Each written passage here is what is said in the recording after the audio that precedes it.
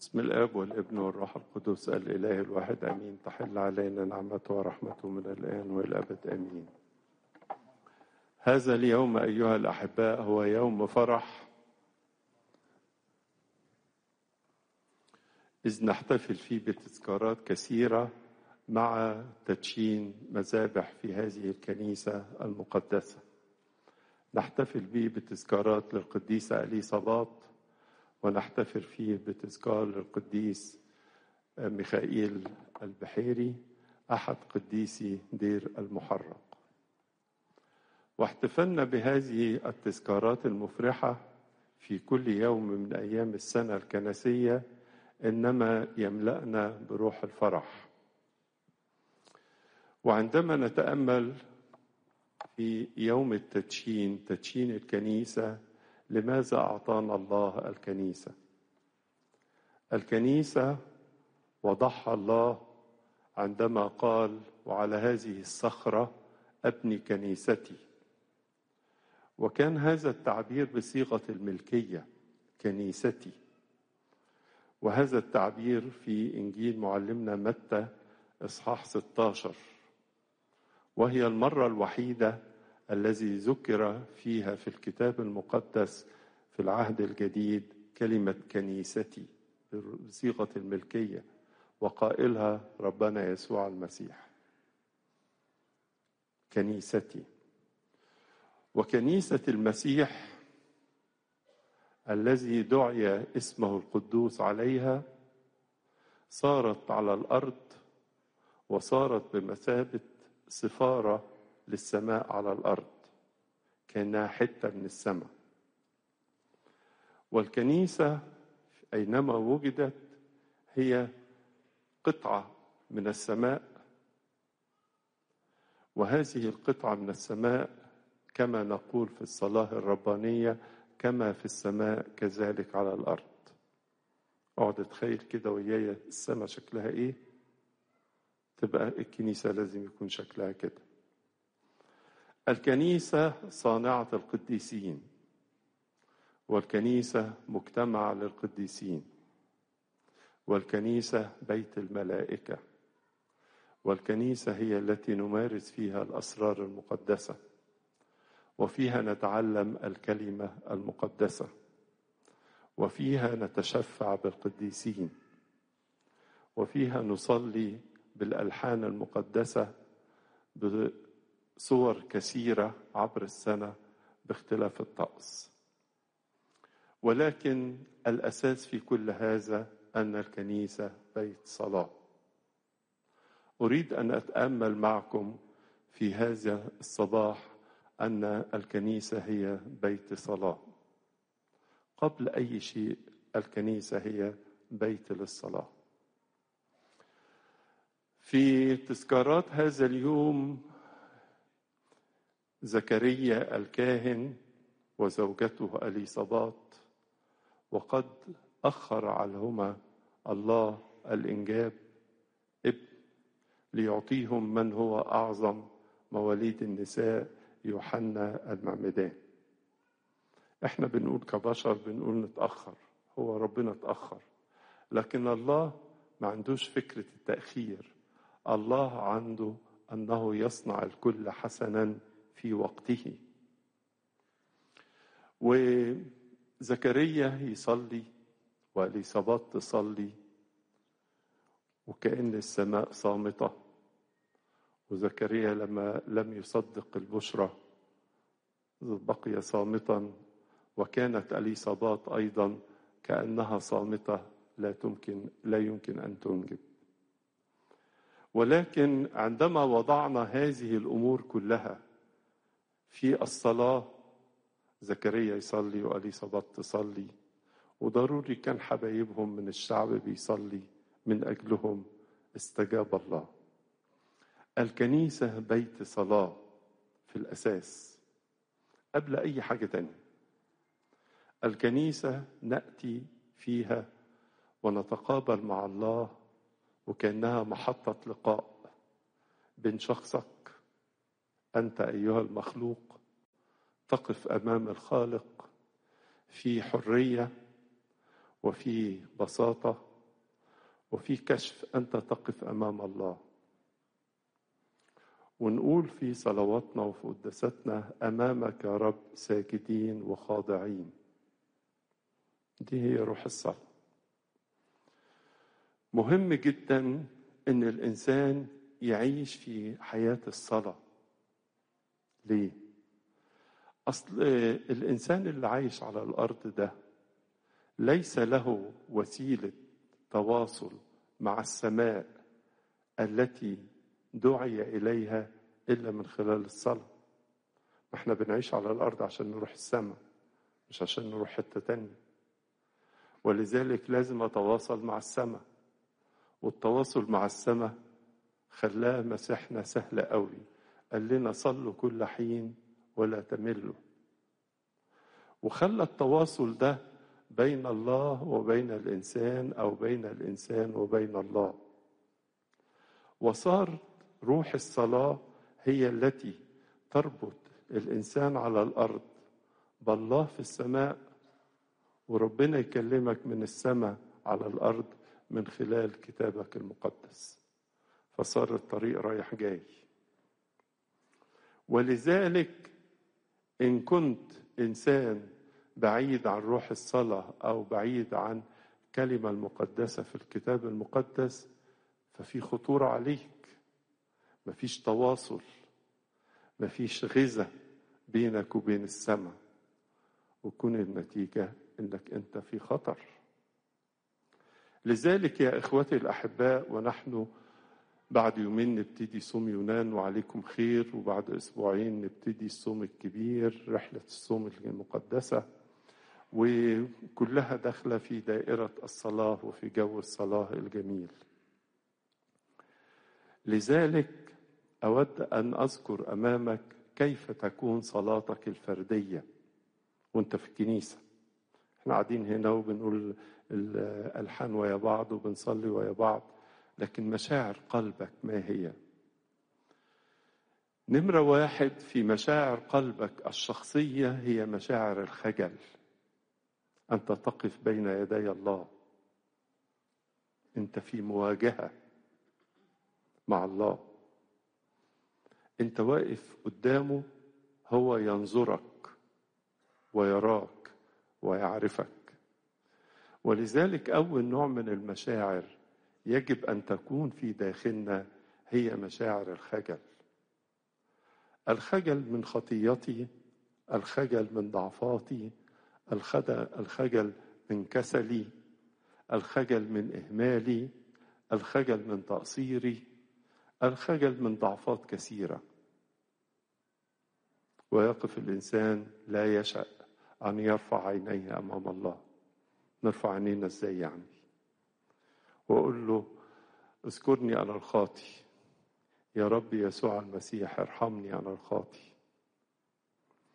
والإنسان الذي يمتلئ بمشاعر الخجل تخرج صلواته من قلبه صلوات عامرة تصل إلى قلب الله، والله يسمع ويستجيب.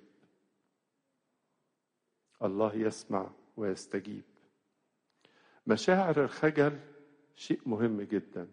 احنا في حياتنا اليومية بنقابل ناس وبنروح ويا ناس ونقابل مواقف كتيرة وأحداث كتيرة، ولكن مشاعر الخجل، خجل الإنسان من كل ضعف في حياته عندما يقف أمام الله وهنا على الأرض، لأنه ذات يوم سيقف أمامه مواجهة، سيقف أمام الله مواجهة.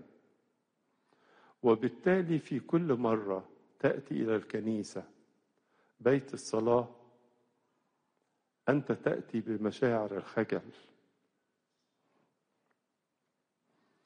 مشاعرك. داود النبي عندما سقط في خطية وصلى المزمور ارحمني أنا الخاطي، لك وحدك أخطأت والشر قدامك صنعت. المزمور اللي بنصليه مزمور التوبة.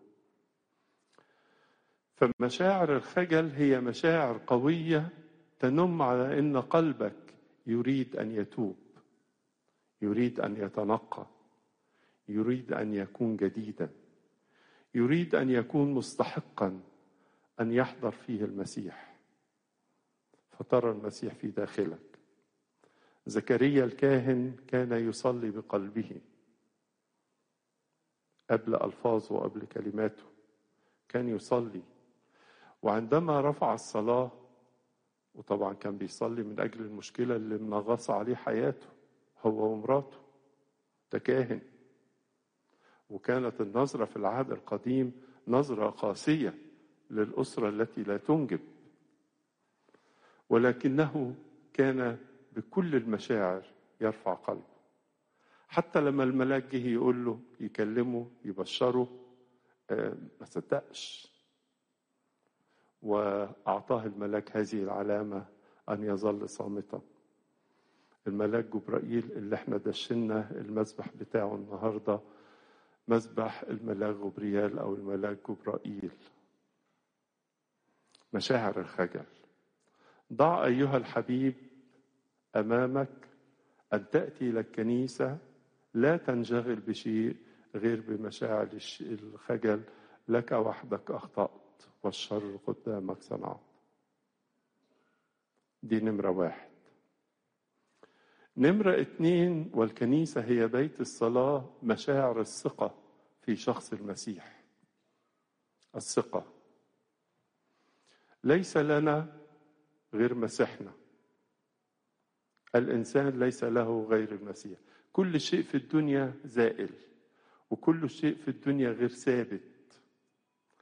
فقط الذي يمسك في المسيح يمسك في الثابت. المسيح هو أمس واليوم وإلى الأبد. بتمسك في حاجة ثابتة عشان ما تضيعش. ومشاعر الثقة أن الله يعمل، ومشاعر الثقة الكبيرة في الله ضابط الكل. فالله هو محب البشر، هو بيحب كل إنسان في العالم، وهو أيضا صانع للخيرات. هو بيصنع الخير في كل صباح، وإحنا كل يوم نقابل بعض ونقول صباح الخير. هذا اليوم هو ملك لله، وهو فرصة لعمل الخير. مشاعر الثقة. وهو أيضا ضابط الكل. لا شيء في هذه الحياة يحدث دون أن يكون الله ضابطه، ضابط الكل. وزي ما بنقول في بداية إنجيل معلمنا يوحنا في صلاة باكر، كل شيء به كان، وبغيره لم يكن شيء مما كان. هو يدير العالم. اوعى تفتكر ربنا كده خلق الدنيا وسابها، لا، ده هو بيدير كل صغيرة وكبيرة، يدير كل خلية في أجسامنا، ويدير في نفس الوقت الكواكب والمجرات في هذا الكون الواسع. مشاعر الثقة. الإنسان عندما صار في حياته ودخل في الثورة الزراعية والثورة الصناعية والثورة التكنولوجية والثورة الرقمية، وابتدى الإنسان يشعر بنفسه، وابتدى يشعر إنه يعني بيعمل العجب، واخترع بقى الكمبيوتر وغير الكمبيوتر. بقى الإنسان حاسس كده إنه ما فيش زيه، وبدأ يتناسى الله، ويتناسى أن الله يعمل. وأنت أيها الحبيب، هل لديك الثقة في عمل الله؟ ولا كل حاجة بمخك؟ ولا كل حاجة بحسب رغبتك؟ الله يعمل، وثقتك في يد الله أنه ضابط الكل، وأنه يصنع الكل حسنا في وقته، وأنه عينه عليك من أول السنة إلى آخرها. هذه الوعود أيها الأحباء ليست من باب البلاغة، ولكنها من باب الفعل. الله هو امبارح والنهاردة وبكرة، وهو اللي بيقود حياتي امبارح والنهاردة وبكرة، وهو اللي بيرتب كل خطوة في حياتي امبارح والنهاردة وبكرة وعلى طول. مشاعر الثقة. ثقة الإنسان في الله، ثقته. في العهد القديم نقرأ عن الثلاث فتية والثلاث فتية دول كان وياهم دانيال النبي. ودانيال رفض أن يعبد تمثال الذهب ووشي به، فخدوا الملك ورماه في جب الأسود.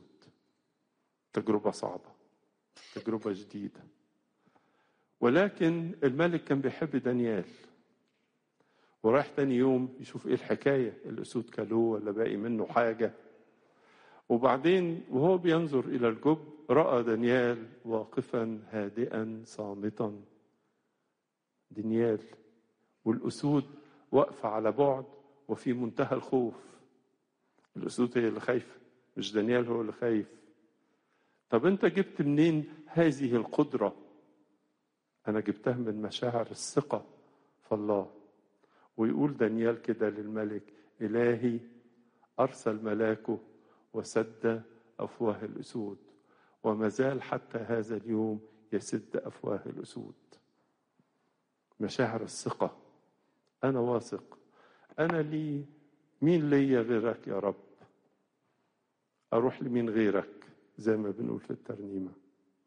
مشاعر الثقة، مشاعر الخجل في قلبك، ومشاعر الثقة في داخلك، وأيضا مشاعر الاختبار. قد إيه ربنا اشتغل وياك، قد إيه ربنا أعطاك نعم كثيرة، قد إيه ربنا بارك حياتك من بدايتك لغاية النهاردة وإلى عمر طويل. مشاعر الاختبار. اوعى تظن انك تعتمد على اي شيء وتنسى حضور الله اللي انت مدعو ان تقابله. احيانا الواحد الدنيا تاخده شوية في المادية، وشوية في العلاقات الاجتماعية، وشوية في كده وشوية في كده، ويعني مش بعدد الحاجات. ولكن يد الله واختبار يد الله في حياتك. كم مرة صليت من أجل حاجة وربنا حققها لك، أو حقق لك أحسن مما كان في ذهنك، أو رتب لك مفاجآت في حياتك. واحد من الآباء يقول كده: عندما أصلي تحدث الصدف، وعندما لا أصلي لا تحدث الصدف. اللي احنا بنسميها صدفة، تصور صدفة حصل كذا، بنقولها لبعضنا كده. لا، اوعى تفتكر الصدف دي كده خارج نطاق الله. عندما أصلي تحدث الصدف. الله من خلال الصلاة يدبر ويرتب في حياتك الكثير والكثير. وعندما لا تصلي يبقى الواحد عامل زي المركب اللي ماشي في البحر هايج، ومش عارف هو ماشي شمال ولا يمين ولا قدام ولا راجع. مشاعر الاختبار، اختبار عمل الله. تختبر عمل الله في حياتك، في أسرتك، في تربية أولادكم وبناتكم، في ارتباطكم، في أعمالكم، في خدمتكم. أنا أتعجب كثيرا عندما أجد كبار ويختلفوا على حاجات صغيرة، وابقى كده في قلبي مليان علامات تعجب. هو أنت يا فلان ولا أنت يا فلانة نسيته؟ نسيت نفسك؟ نسيت إن أنت واقف أو بتعمل أو بتخدم سواء في الكنيسة أو في المجتمع أمام الله؟ مشاعر الاختبار، اختبار يد الله.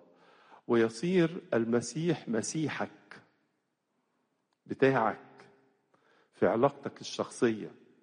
بتيجي في الكنيسة بتمارس سر الاعتراف، التوبة والاعتراف. بتيجي في الكنيسة وبتمارس الأسرار وتتقدم للأسرار المقدسة وتتناول. وانت صغير عمدوك ورشموك بالميرون، وفي حالة المرض لا سمح الله اترشمت بسر مسحة المرضى إلى آخر هذه الأسرار المقدسة. أسرتك تكونت من خلال سر الزيجة. أبونا اللي بيخدمك اختار ربنا واحد من الأحباء لكي ما يصير كاهنا يخدم بأمانة. كل ده ترتيبات ربنا لنا. نعم كثيرة الله يعطيها لنا. الخلاصة يا إخوتي الأحباء أننا في الكنيسة وفي مناسبة تدشين مذابحها أننا نأتي إلى الكنيسة بيت الصلاة، والمسيح قال لنا بيتي بيت صلاة أولا وأخيرا قبل أي حاجة تانية. نعمل مشروعات ونعمل أنشطة ونعمل هنا ونحقق هنا ونشتغل هنا، كل ده جميل خالص، بس يجي نمرة 2 ونمرة 3. نمرة 1 بيتي بيت صلاة، وبنيجي الكنيسة علشان أتقابل شخصيا مع المسيح. هو ده هدف وجود الكنيسة. فمشاعر الخجل ومشاعر الثقة ومشاعر الاختبار، اختبار عمل الله، هي التي تملأ قلبك وذهنك وفكرك وانت جاي للكنيسة. ويقول لنا ايه بولس الرسول؟ يقول لنا انظروا كيف تسلكون بالتدقيق، لا كجهلاء بل كحكماء، مفتدين الوقت لأن الأيام شريرة. مفتدين الوقت، وقفوا وياي عند كلمة مفتدين الوقت، يعني بتخلي وقتك وقت بقيمة وقت الفداء. فكأنك أيها الحبيب وانت في الكنيسة بتقضي ساعة ولا 2 ولا 3، دي ساعات مقدسة في عمرك، في حياتك، في زمنك. أظن معظمكم اختبر الاختبار الجميل ده. يقول لي إيه يا أبونا، أنا لما بحضر القداس البدري بحس إن النهار مبروك. يمكن معظمكم اختبر الاختبار الحلو ده. تبتدي نهارك كده زي ما بنتعلم في أديورتنا، نبتدي صلواتنا من الساعة 4 الفجر، ونصلي تسبيحة ونصلي باكر ونصلي القداس، وبعدين نحس كده اليوم مليان بركة، مليان بركة. مشاعر الخجل ومشاعر الثقة ومشاعر الاختبار في حياتنا جميعا. مبروك عليكم تدشين المذابح في هذه الكنيسة المقدسة وأيقونتها. وزي ما ذكرت في الأول احنا هنبتدي صوم يونان نينوى يوم الاثنين والثلاث والأربع، وعايزين نخصص الصوم ده نصلي من أجل سلامة بلادنا وسلامة أرضنا، والسلام يحل في أماكن الصراع. أرجوكم ارفعوا قلبكم، ودي دعوة لكل كنايسنا في مصر وخارج مصر، إن احنا نصلي من أجل إن بلادنا تكون في سلام، والأزمات اللي فيها ربنا يحلها، وإن مناطق الصراع والحروب والعنف اللي بقى مؤذي حتى لمن يراه في أخبار ولا غير أخبار، أن الله يعطي هدوءا وحكمة للناس المسؤولة في هذه البلاد التي تمتلئ بالحروب، ونقول له كده يا ملك السلام أعطنا سلامك، قرر لنا سلامك، واغفر لنا خطايانا. النهاردة يوم مفرح في تدشين الكنيسة، وزي ما قلت لكم تاريخه 16 أمشير اللي هو 24/2/24، حتى التاريخ جميل كمان. وطبعا كلنا فرحانين، كل الآباء الأسقفة والآباء المطارنة، آباء الكهنة والشمامسة وكل الشعب والأرخنة، الكل فرحان في هذا اليوم الكريم. وكمان الشمامسة الملائكة الصغيرين صوتهم حلو، مش كده؟ محدش موافق على الكلام؟ صوتهم حلو ولا لا؟ انتوا بتسقفوا لهم يعني. صوتهم حلو، هم كده بيردوا بحماس، بلاش حماس بقى، بيردوا يعني بنشاط قدام الشمامسة الكبار. ربنا يبارك حياتكم، وشكرا للآباء الكهنة في هذه الكنيسة المباركة في عملهم وفي تعبهم وفي خدمتهم وفي إدارتهم لهذه الكنيسة المقدسة. كل سنة وانتم طيبين.